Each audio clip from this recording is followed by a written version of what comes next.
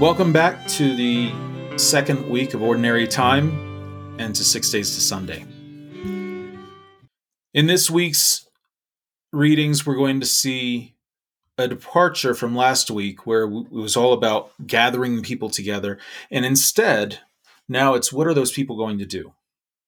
And both the central figures in the Old Testament readings and Jesus in the New Testament are saying it's time for a change. That we are on a path to something revolutionary.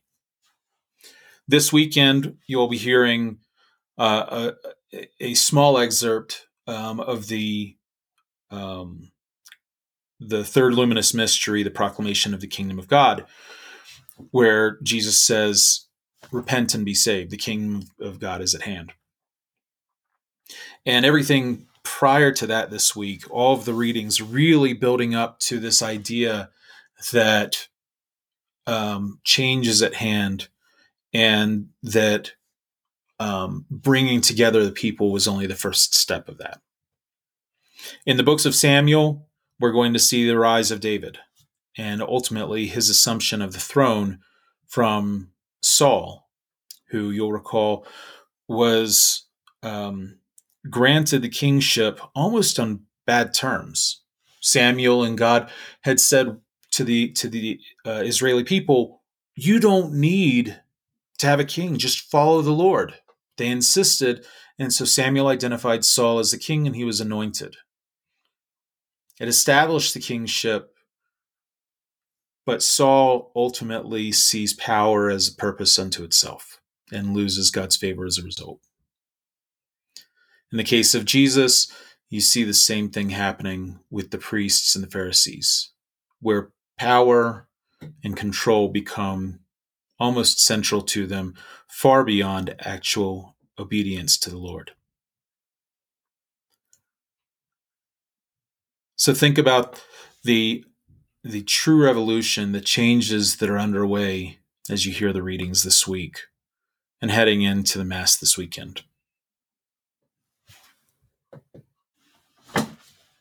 Monday, January 15th, 2024. A reading from the first book of Samuel. Samuel said to Saul, "Stop, let me tell you what the Lord said to me last night."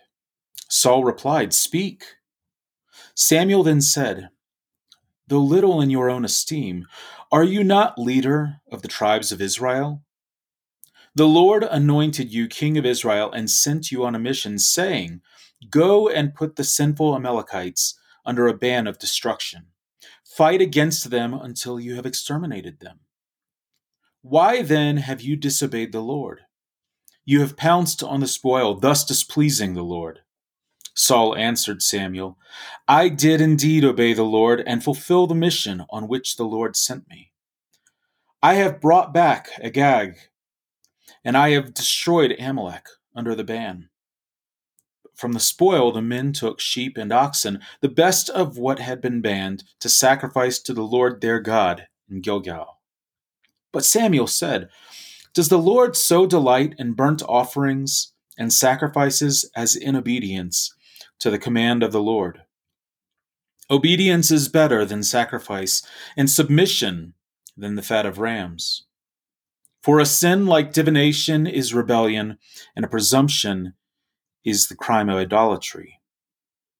Because you have rejected the command of the Lord, he too has rejected you as ruler."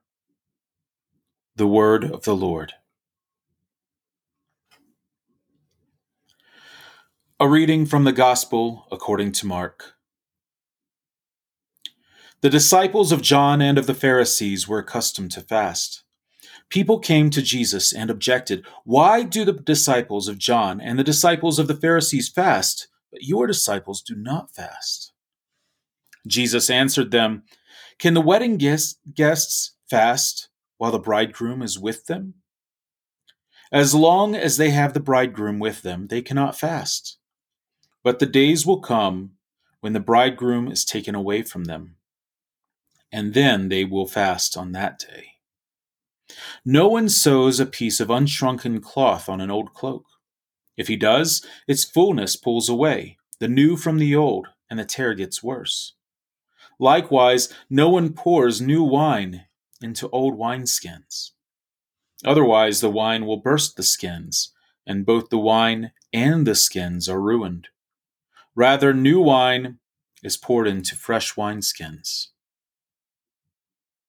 The Gospel of the Lord. Praise to you, Lord Jesus Christ.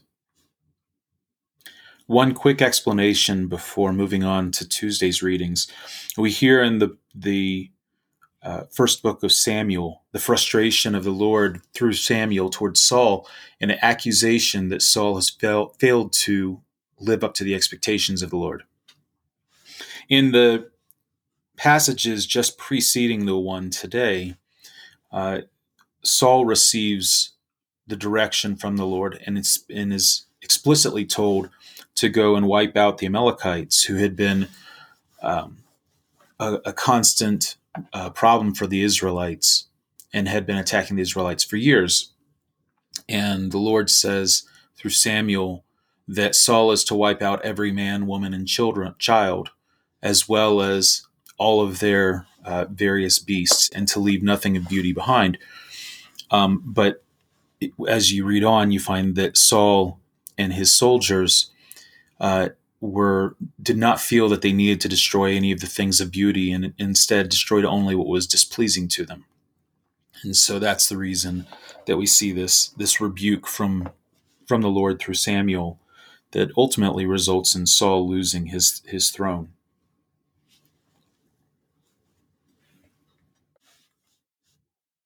Tuesday, January 16th, 2024. A reading from the first book of Samuel. The Lord said to Samuel, "How long will you grieve for Saul, whom I have rejected as king of Israel? Fill your horn with oil and be on your way. I am sending you to Jesse of Bethlehem, for I have chosen my king from among his sons." But Samuel replied, "How can I go? Saul will hear of it and kill me." To this the Lord answered, "Take a heifer along and say, 'I have come to sacrifice to the Lord.' Invite Jesse to the sacrifice, and I myself will tell you what to do. You are to anoint for me the one I point out to you." Samuel did as the Lord had commanded him. When he entered Bethlehem, the elders of the city came trembling to meet him and inquired, "Is your visit peaceful, O seer?" He replied, "Yes, I have come to sacrifice to the Lord. So cleanse yourselves and join me today for the banquet." He also had Jesse and his sons cleanse themselves and invited them to the sacrifice. As they came, he looked at Eliab and thought, "Surely the Lord's anointed is here before him." But the Lord said to Samuel, "Do not judge from his appearance or from his lofty stature, because I have rejected him. Not as man sees does God see, because he sees the appearance, but the Lord looks into the heart." Then Jesse called Abinadab and presented him before Samuel, who said, "The Lord has not chosen him." Next, but Samuel said, "The Lord has not chosen this one either." In the same way, Jesse presented 7 sons before Samuel. But Samuel said to Jesse, "Has not chosen any one of these." Then Samuel asked Jesse, "Are these all the sons you have?" Jesse replied, "There is still the youngest, who is tending the sheep." Samuel said to Jesse, "Send for him. We will not begin the sacrificial banquet until he arrives here." Jesse sent and had the young man brought to them. He was ruddy, a youth handsome to behold, and making a splendid appearance. The Lord said, "There, anoint him, for this is he." Then Samuel, with the horn of oil in hand, anointed him in the midst of his brothers. And from that day on, the Spirit of the Lord rushed upon David. When Samuel took his leave, he went to Ramah. The word of the Lord. A reading from the Gospel according to Mark. As Jesus was passing through a field of grain on the Sabbath, his disciples began to make a path while picking the heads of the grain.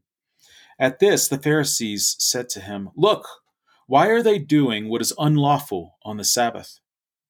He said to them, "Have you never read what David did when he was in need and he and his companions were hungry? How he went into the house of God when Abiathar was high priest and ate the bread of offering that only the priests could lawfully eat, and shared it with his companions. Then he said to them, 'The Sabbath was made for man, not man for the Sabbath. That is why the Son of Man is Lord even of the Sabbath.'" The Gospel of the Lord. Praise to you, Lord Jesus Christ.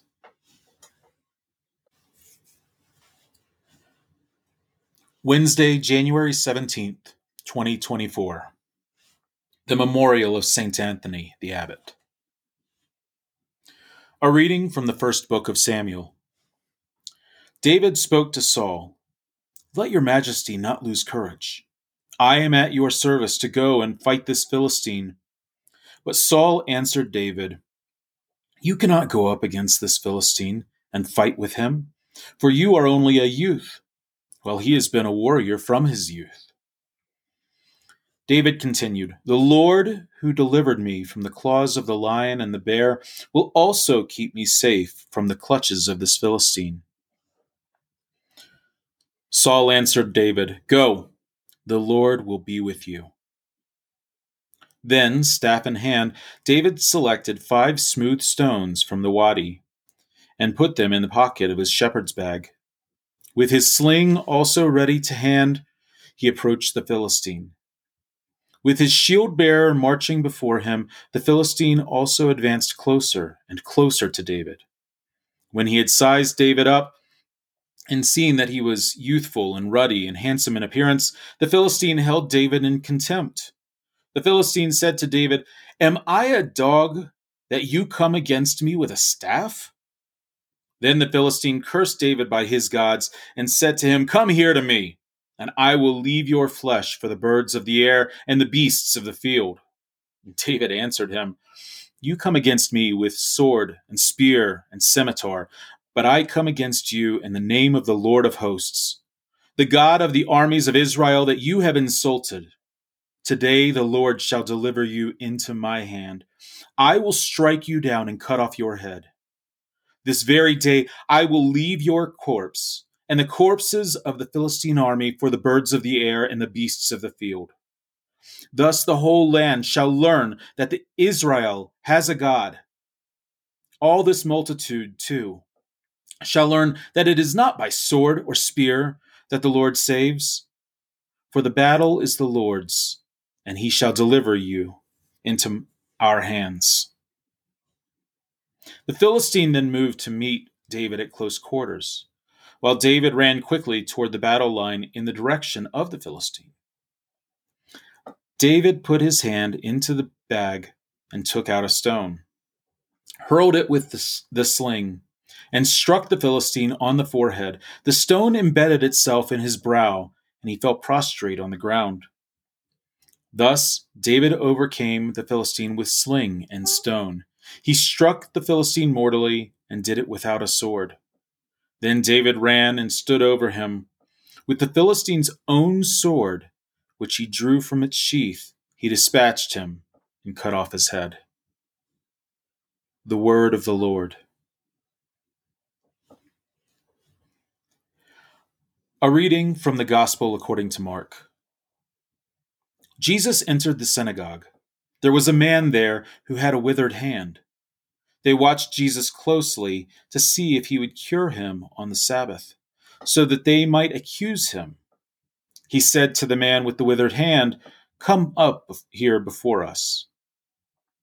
Then he said to the Pharisees, "Is it lawful to do good on the Sabbath rather than to do evil? To save life rather than to destroy it?" But they remained silent, looking around at them with anger and grieved at their hardness of heart. Jesus said to the man, "Stretch out your hand."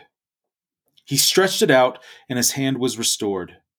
The Pharisees went out and immediately took counsel with the Herodians against him to put him to death. The Gospel of the Lord. Praise to you, Lord Jesus Christ. So today is the memorial of Saint Anthony the Great, or Saint Anthony the Abbot. A few notes about Saint Anthony. He's oftentimes referred to as the father of monks, or the father of the monastic life. You see, Saint Anthony, when he was only 18 years old, was sitting in a mass. This is in the 300s. And he heard the passage from Matthew saying that someone should sell all their goods, give all the proceeds to the poor, and go off to follow the Lord. And he felt that the Mass was speaking directly to him at that point in time. So he, living in Egypt at the time, fled into the desert, retreated there, and proceeded to live an ascetic life for the remainder of his years. People heard of this incredible person who had done so, and others followed in his footsteps, effectively starting up one of the first real communes or monastic communities in the history of the world. It's said that Saint Anthony would, throughout his life from that point on, only ate bread, salt, and water to drink. That he would pray throughout the day and the night, oftentimes going multiple days without any sort of rest or sustenance as he prayed to the Lord. And despite this, Saint Anthony was able to last throughout those years and into his old age, with the Lord basically sustaining him. So just a few thoughts on Saint Anthony, and especially as we see the stories of David and Jesus over the remainder of this week, and the challenges that they ran into, the forced retreats that they were forced to take. Thursday, January 18th, 2024. A reading from the first book of Samuel. When David and Saul approached, on David's return after slaying the Philistine, women came out from each of the cities of Israel to meet King Saul, singing and dancing with tambourines, joyful songs, and sistrums. The women played and sang, "Saul has slain his thousands, and David his 10,000s." Saul was very angry and resentful of the song, for he thought, "They give David 10,000s, but only thousands to me? All that remains for him is the kingship."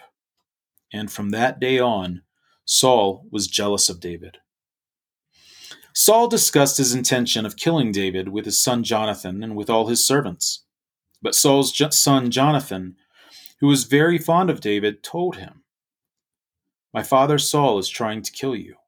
Therefore, please be on your guard tomorrow morning. Get out of sight and remain in hiding. I, however, will go out and stand beside my father in the countryside where you are, and will speak to him about you. If I learn anything, I will let you know." Jonathan then spoke well of David to his father Saul, saying to him, "Let not your majesty sin against his servant David, for he has committed no offense against you, but has helped you very much by his deeds. When he took his life in his hands and slew the Philistine, the Lord brought about a great victory for all Israel through him. You were glad to see it. Why, then, should you become guilty of shedding innocent blood by killing David without cause?" Saul heeded Jonathan's plea and swore, "As the Lord lives, he shall not be killed." So Jonathan summoned David and repeated the whole conversation to him. Jonathan then brought David to Saul, and David served him as before. The word of the Lord. A reading from the Gospel according to Mark. Jesus withdrew toward the sea with his disciples. A large number of people followed from Galilee and from Judea. Hearing what he was doing, a large number of people came to him also from Jerusalem, from Idumea, from beyond the Jordan and from the neighborhood of Tyre and Sidon. He told his disciples to have a boat ready for him because of the crowd, so that they would not crush him. He had cured many, and as a result, those who had diseases were pressing upon him to touch him. And whenever unclean spirits saw him, they would fall down before him and shout, "You are the Son of God!" He warned them sternly not to make him known. The Gospel of the Lord. Praise to you, Lord Jesus Christ. Friday, January 19th, 2024. A reading from the first book of Samuel. Saul took 3,000 picked men from all Israel and went in search of David and his men in the direction of the wild goat crags. When he came to the sheepfolds along the way, he found a cave, which he entered to relieve himself. David and his men were occupying the inmost recesses of the cave. David's servants said to him, "This is the day of which the Lord said to you, 'I will deliver your enemy into your grasp. Do with him as you see fit.'" So David moved up and stealthily cut off an end of Saul's mantle. Afterward, however, David regretted that he had cut off an end of Saul's mantle. He said to the men, "The Lord forbid that I shall do such a thing to my master, the Lord's anointed, as to lay a hand on him, for he is the Lord's anointed." With these words, David restrained his men and would not permit them to attack Saul. Saul then left the cave and went on his way. David also stepped out of the cave, calling to Saul, "My lord, the king." When Saul looked back, David bowed to the ground in homage and asked Saul, "Why do you listen to those who say, 'David is trying to do harm to you'? You see for yourself that the Lord just now delivered you into my grasp in the cave. I had some thought of killing you, but I took pity on you instead. I decided I will not raise a hand against my Lord, for he is the Lord's anointed and a father to me. Look here at this end of your mantle which I hold. Since I cut off an end of your mantle and did not kill you, see and be convinced that I plan no harm and no rebellion. I have done you no wrong, though you are hunting me down to take my life. The Lord will judge between me and you, and the Lord will exact justice for you in my case. I shall not touch you.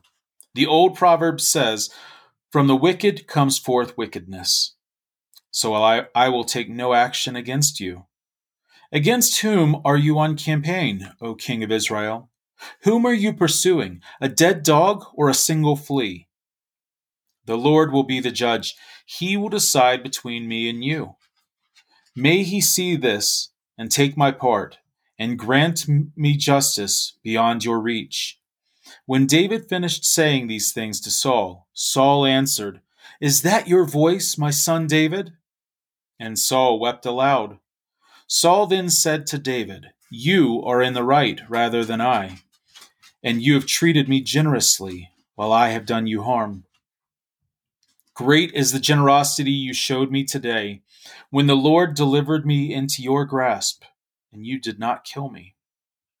For if a man meets his enemy, does he send him away unharmed? May the Lord reward you generously for what you have done this day. And now I know that you shall surely be king, and that sovereignty over Israel shall come into your possession." The word of the Lord.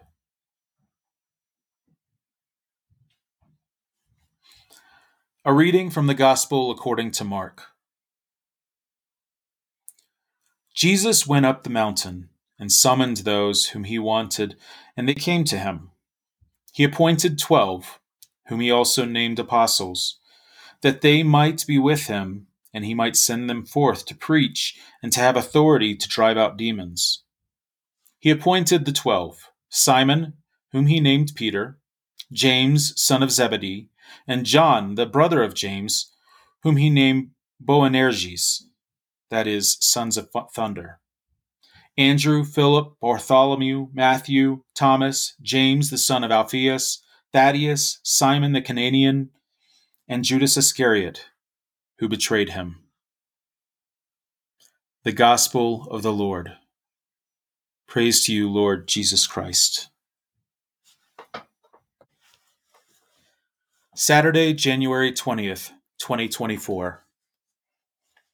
A reading from the second book of Samuel. David returned from his defeat of the Amalekites and spent 2 days in Ziklag.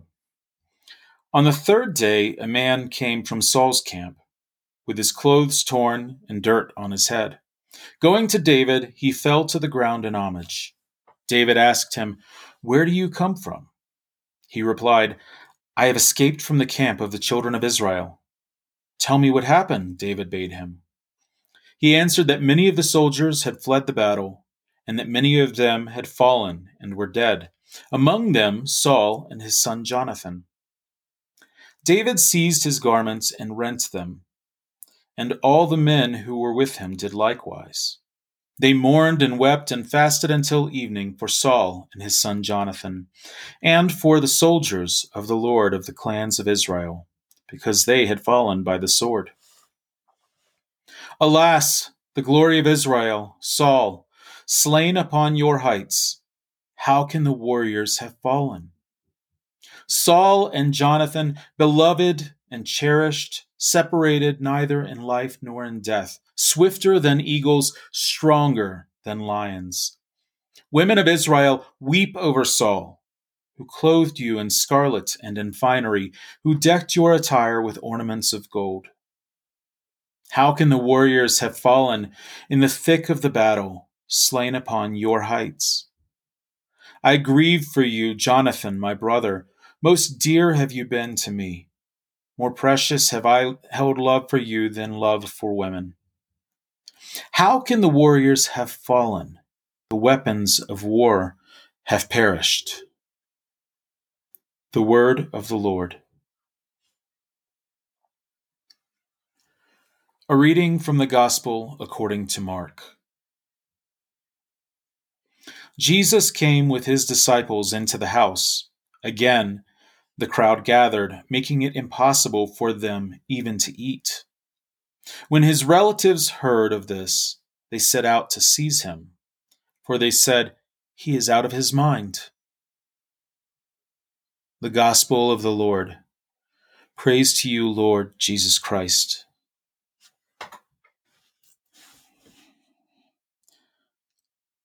So today's theme is really going to get into the changes between the new and the old. The new guard overcoming the old guard. I think you can see where I'm going to be going with this one. But before I dive into that, this is one of those times when I think a lot is lost in selecting specific passages. I mean, we can't read the entire book of Samuel in a single sitting in a mass, but it's definitely worth reading in a single sitting at home. You see, we have some kind of surprising kind of juxtapositions in the readings that we get, where David first slays Goliath the Philistine, one of the most famous and well-known stories from the Bible, and then returns with Saul through the cities of Israel, where everyone starts cheering for David. There's a whole series of exchanges thereafter where Saul repeatedly comes to the conclusion he's going to kill David and is repeatedly rebuffed by Jonathan, or is convinced that that's not the right thing to do. But finally, David realizes, you know what, I gotta get away after Saul actually tries to kill him. So then we have these additional episodes, the one among the caves, where Saul seemingly just falls into David's hands, and David lets him go and says, "Listen, I still honor you as both a father and as the anointed one of the Lord," keeping in mind that the Lord had already told Samuel sometime before that he had taken his blessing away from Saul. But David still saw him through such eyes, the eyes of a son. So Saul says, "You're right. I've done wrong. I shouldn't have pursued you. I've done you harm. I'm going to leave you alone." And then David thinks twice about returning with Saul. Instead, David retreats further into the mountains. Well, despite Saul's encouragements, he actually continues to gather forces and pursue David. So then there's a second episode that's not referenced in here where David actually is able to sneak into Saul's camp and take both the spear and the water bag from beside Saul's head as he sleeps. And again, David proves that, I could have slain you. I could have ended this, but I don't want to. I don't want to have this conflict. And once again, Saul says, "You're right. You're right. You could have taken me out. I really should stop pursuing you." But once again, he doesn't. And ultimately, David ends up actually fleeing into the lands of the Philistines, where he meets with a priest and stays with the Philistines there, which seems like a complete betrayal in some respects. But truly, he was just seeking to have a safe place for him and his companions. So Saul ends up going to war once again with the Philistines, and we hear in the very last reading from the Old Testament this week on Saturday's reading that David learns that Saul and his son Jonathan were slain, along with a number of others, but those two in particular based on their importance to David. In fact, Saul actually ends up slaying himself because he's being pursued by the Philistines. It's clear that he's lost the battle, and he falls on his own sword, and then his armor bearer, out of grief, does the same. But in fact, Saul and his son Jonathan, their bodies and others are hung from the walls of one of the cities, and the rest of the army is basically routed. And this is where David finds himself, that he's learned that the people of Israel, the people who in some respects turned their backs on him, have died, and he is in extreme grief. It's really amazing unto itself in this single episode that David could have so much pain and grief at the death of the person in the army that had sought to kill him and had sought to destroy all of his companions. But that's precisely the kind of heart that the Lord was commenting to Samuel originally on finding in David.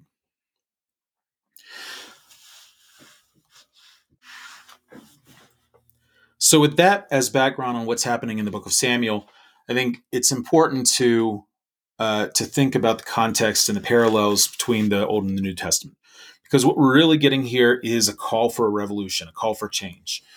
This weekend's readings are going to be particularly prominent, as the gospel is a fairly brief version of the third luminous mystery, which is the proclamation of the kingdom of God. And all that's really said there is, after John had been arrested, Jesus came to Galilee proclaiming the gospel of God. This is the time of fulfillment. The kingdom of God is at hand. Repent and believe in the gospel. And we go from there to Jesus calling upon Simon and his brother Andrew, and telling them that he would make them fishers of men. It's a little bit of backing up from where we were previously. But I think the more poignant reading this weekend actually isn't from the gospel. It's from Paul's first letter to the Corinthians, where he says, "I tell you, brothers and sisters, the time is running out. From now on, let those having wives act as not having them, those weeping as not weeping, those rejoicing as not rejoicing, those buying as not owning, those using the world as not using it fully, for the world in its present form is passing away." Pretty powerful words. And I think that's why we're seeing these two parallel stories forming between the Old Testament and the New Testament this week. Saul is, in many ways, a direct comparison to the priestly society among the Hebrews in Jesus' time. In both cases, these are individuals who were established and anointed by God to lead the Hebrews, to lead the nation of Israel. And in both cases, the pursuit of their own power and dominance becomes more important than what they were originally called to do. That they cease to see their purpose as obedience to God, and they see their office and the preservation of laws as being there to secure their power. That they are tools for their own control.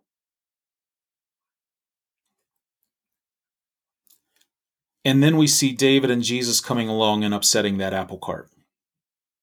In the case of Saul and David, David acknowledges and honors Saul until the day of Saul's death as the anointed one, and does all he can to avoid actually having a conflict with Saul, continuously is retreating, has multiple opportunities to kill Saul, and yet doesn't.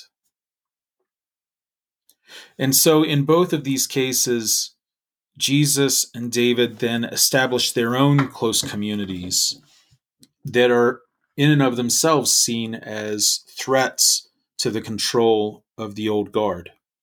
In the case of Jesus, he has the throngs of people who actually put him in jeopardy just based on their numbers and management of the crowds. But he also names his 12 apostles so that he has people that he can send out and to have a broader effect. In the case of David, he has his 600 companions. And in both cases, they're there through thick and thin and to ensure that this new message, that this new teaching and this new leadership can be followed.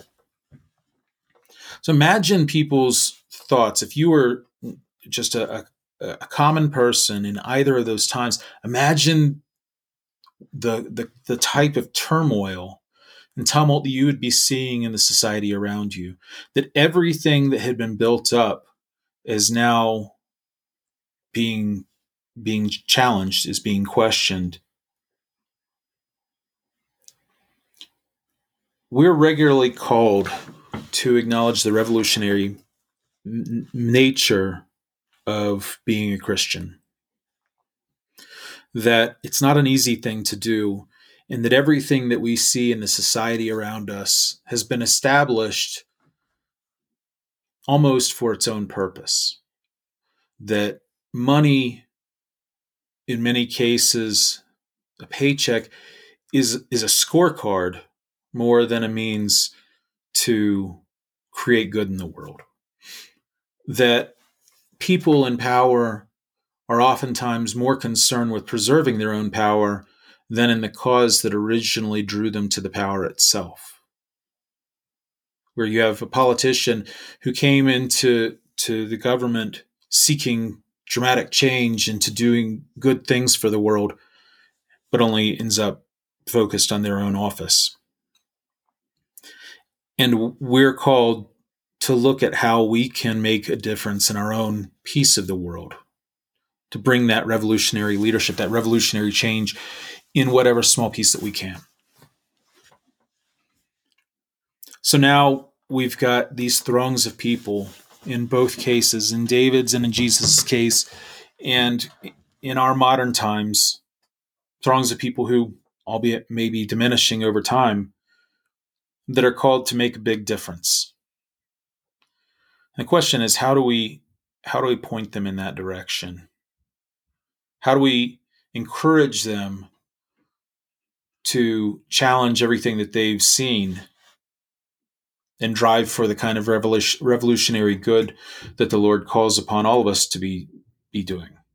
To be directing the energies of that crowd for good and not for self-satisfaction. So as we listen to the gospel and the reading from